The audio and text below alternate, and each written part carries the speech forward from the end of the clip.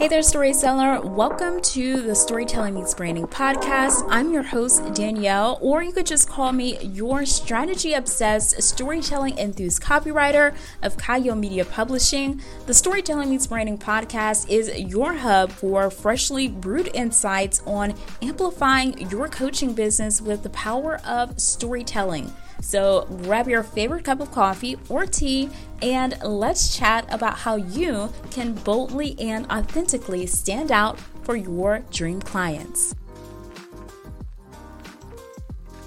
Hey there, welcome back to the Storytelling Meets Branding podcast. I am so excited that you are joining in on this episode with me where I'm chatting with you all about email marketing myths. So I am obviously a big fan of email marketing. I probably mentioned on this podcast before, if someone had to ask me, what's your favorite type of copy to write? Maybe I'd say email marketing, even though I don't like to choose favorites, but I love email marketing because of the way that you can, infuse storytelling in it, especially when you have like launches for a program or course and you have like these email sequences. It's one of my favorite things to write, really.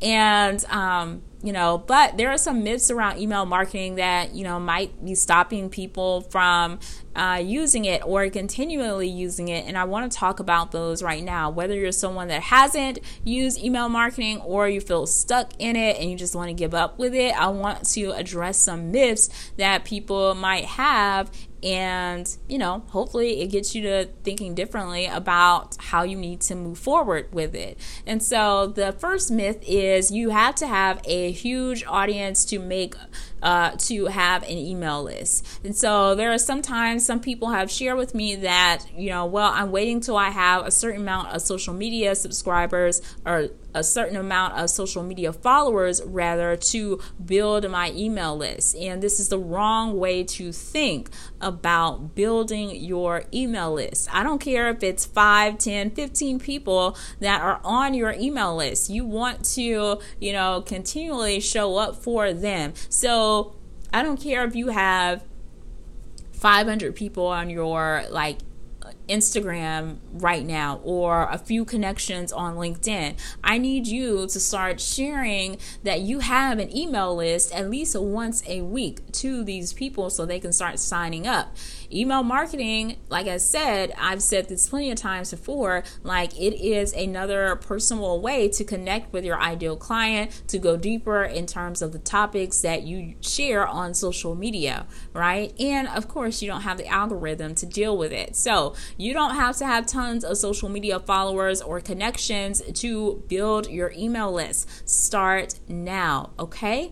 And the next email myth that I want to share with you is people will unsubscribe to my emails if I send them too frequently. This is not true, all right? So I have 3 email lists. One of them, which is my business email list, I pop up for my email subscribers 2 times a week, really. 2 times a week on Tuesdays and Thursdays. No one is unsubscribed from that at all since I have done that. And if they did, then it tells me that, hey, you're not part of my ideal client, roster anymore, or this is not the place for you. So I remember when I started my business, I was emailing people at the time.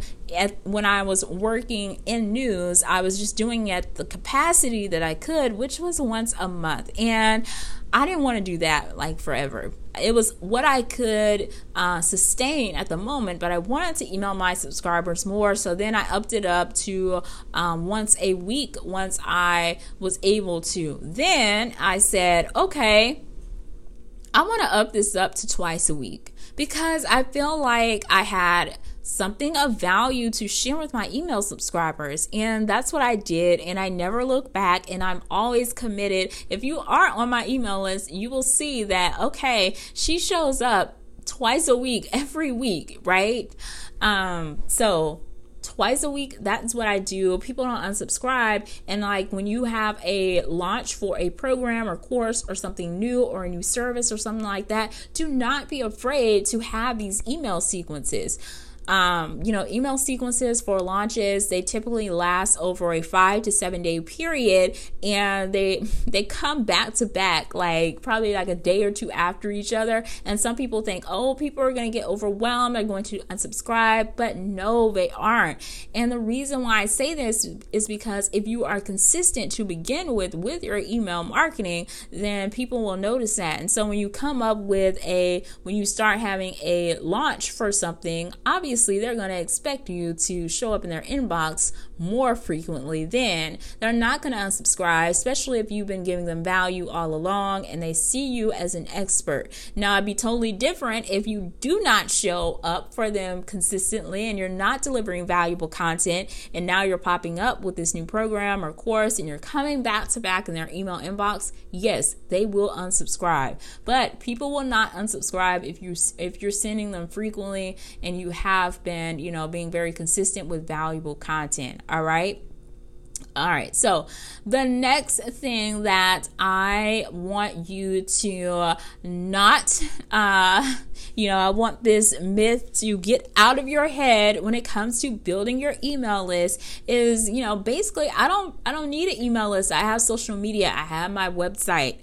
Look, all of these are great things. I love social media. I love having a great website. But at the end of the day, I need you to know that having an email list is so important. All right. It's so important in the aspect of, obviously, yes, social media can go down at any moment or whatever. Yes, your email marketing software can do the same, but let's be real, we've seen social media go down more often than an email marketing platform. So I need you to actually, send people to a home base, which is your email list. Your website is your home as well, but in terms of communicating and keeping that communication going with the value that you offer and the offers that you have out there, your email list is something that you need to have in place. All right.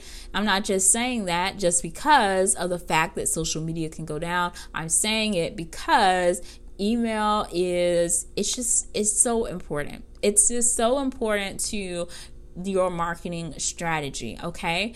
And, a few other things that I want you to remember is, once you start building your email list, I don't want you to get overwhelmed or anxious or frustrated if you are moving slowly in building your email list. Like I said, it doesn't matter if you have 5, 10, 15, 20 people on your email list, okay?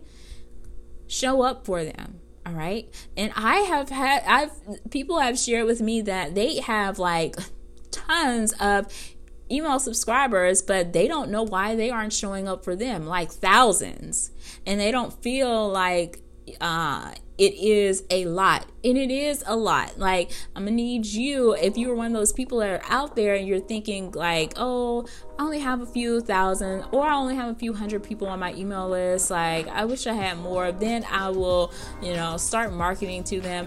Don't do that. Don't continue dwelling in that. I need you to consistently communicate with these people because they took time out of their busy days to sign up for your email list. So I always say that email subscribers are special, right?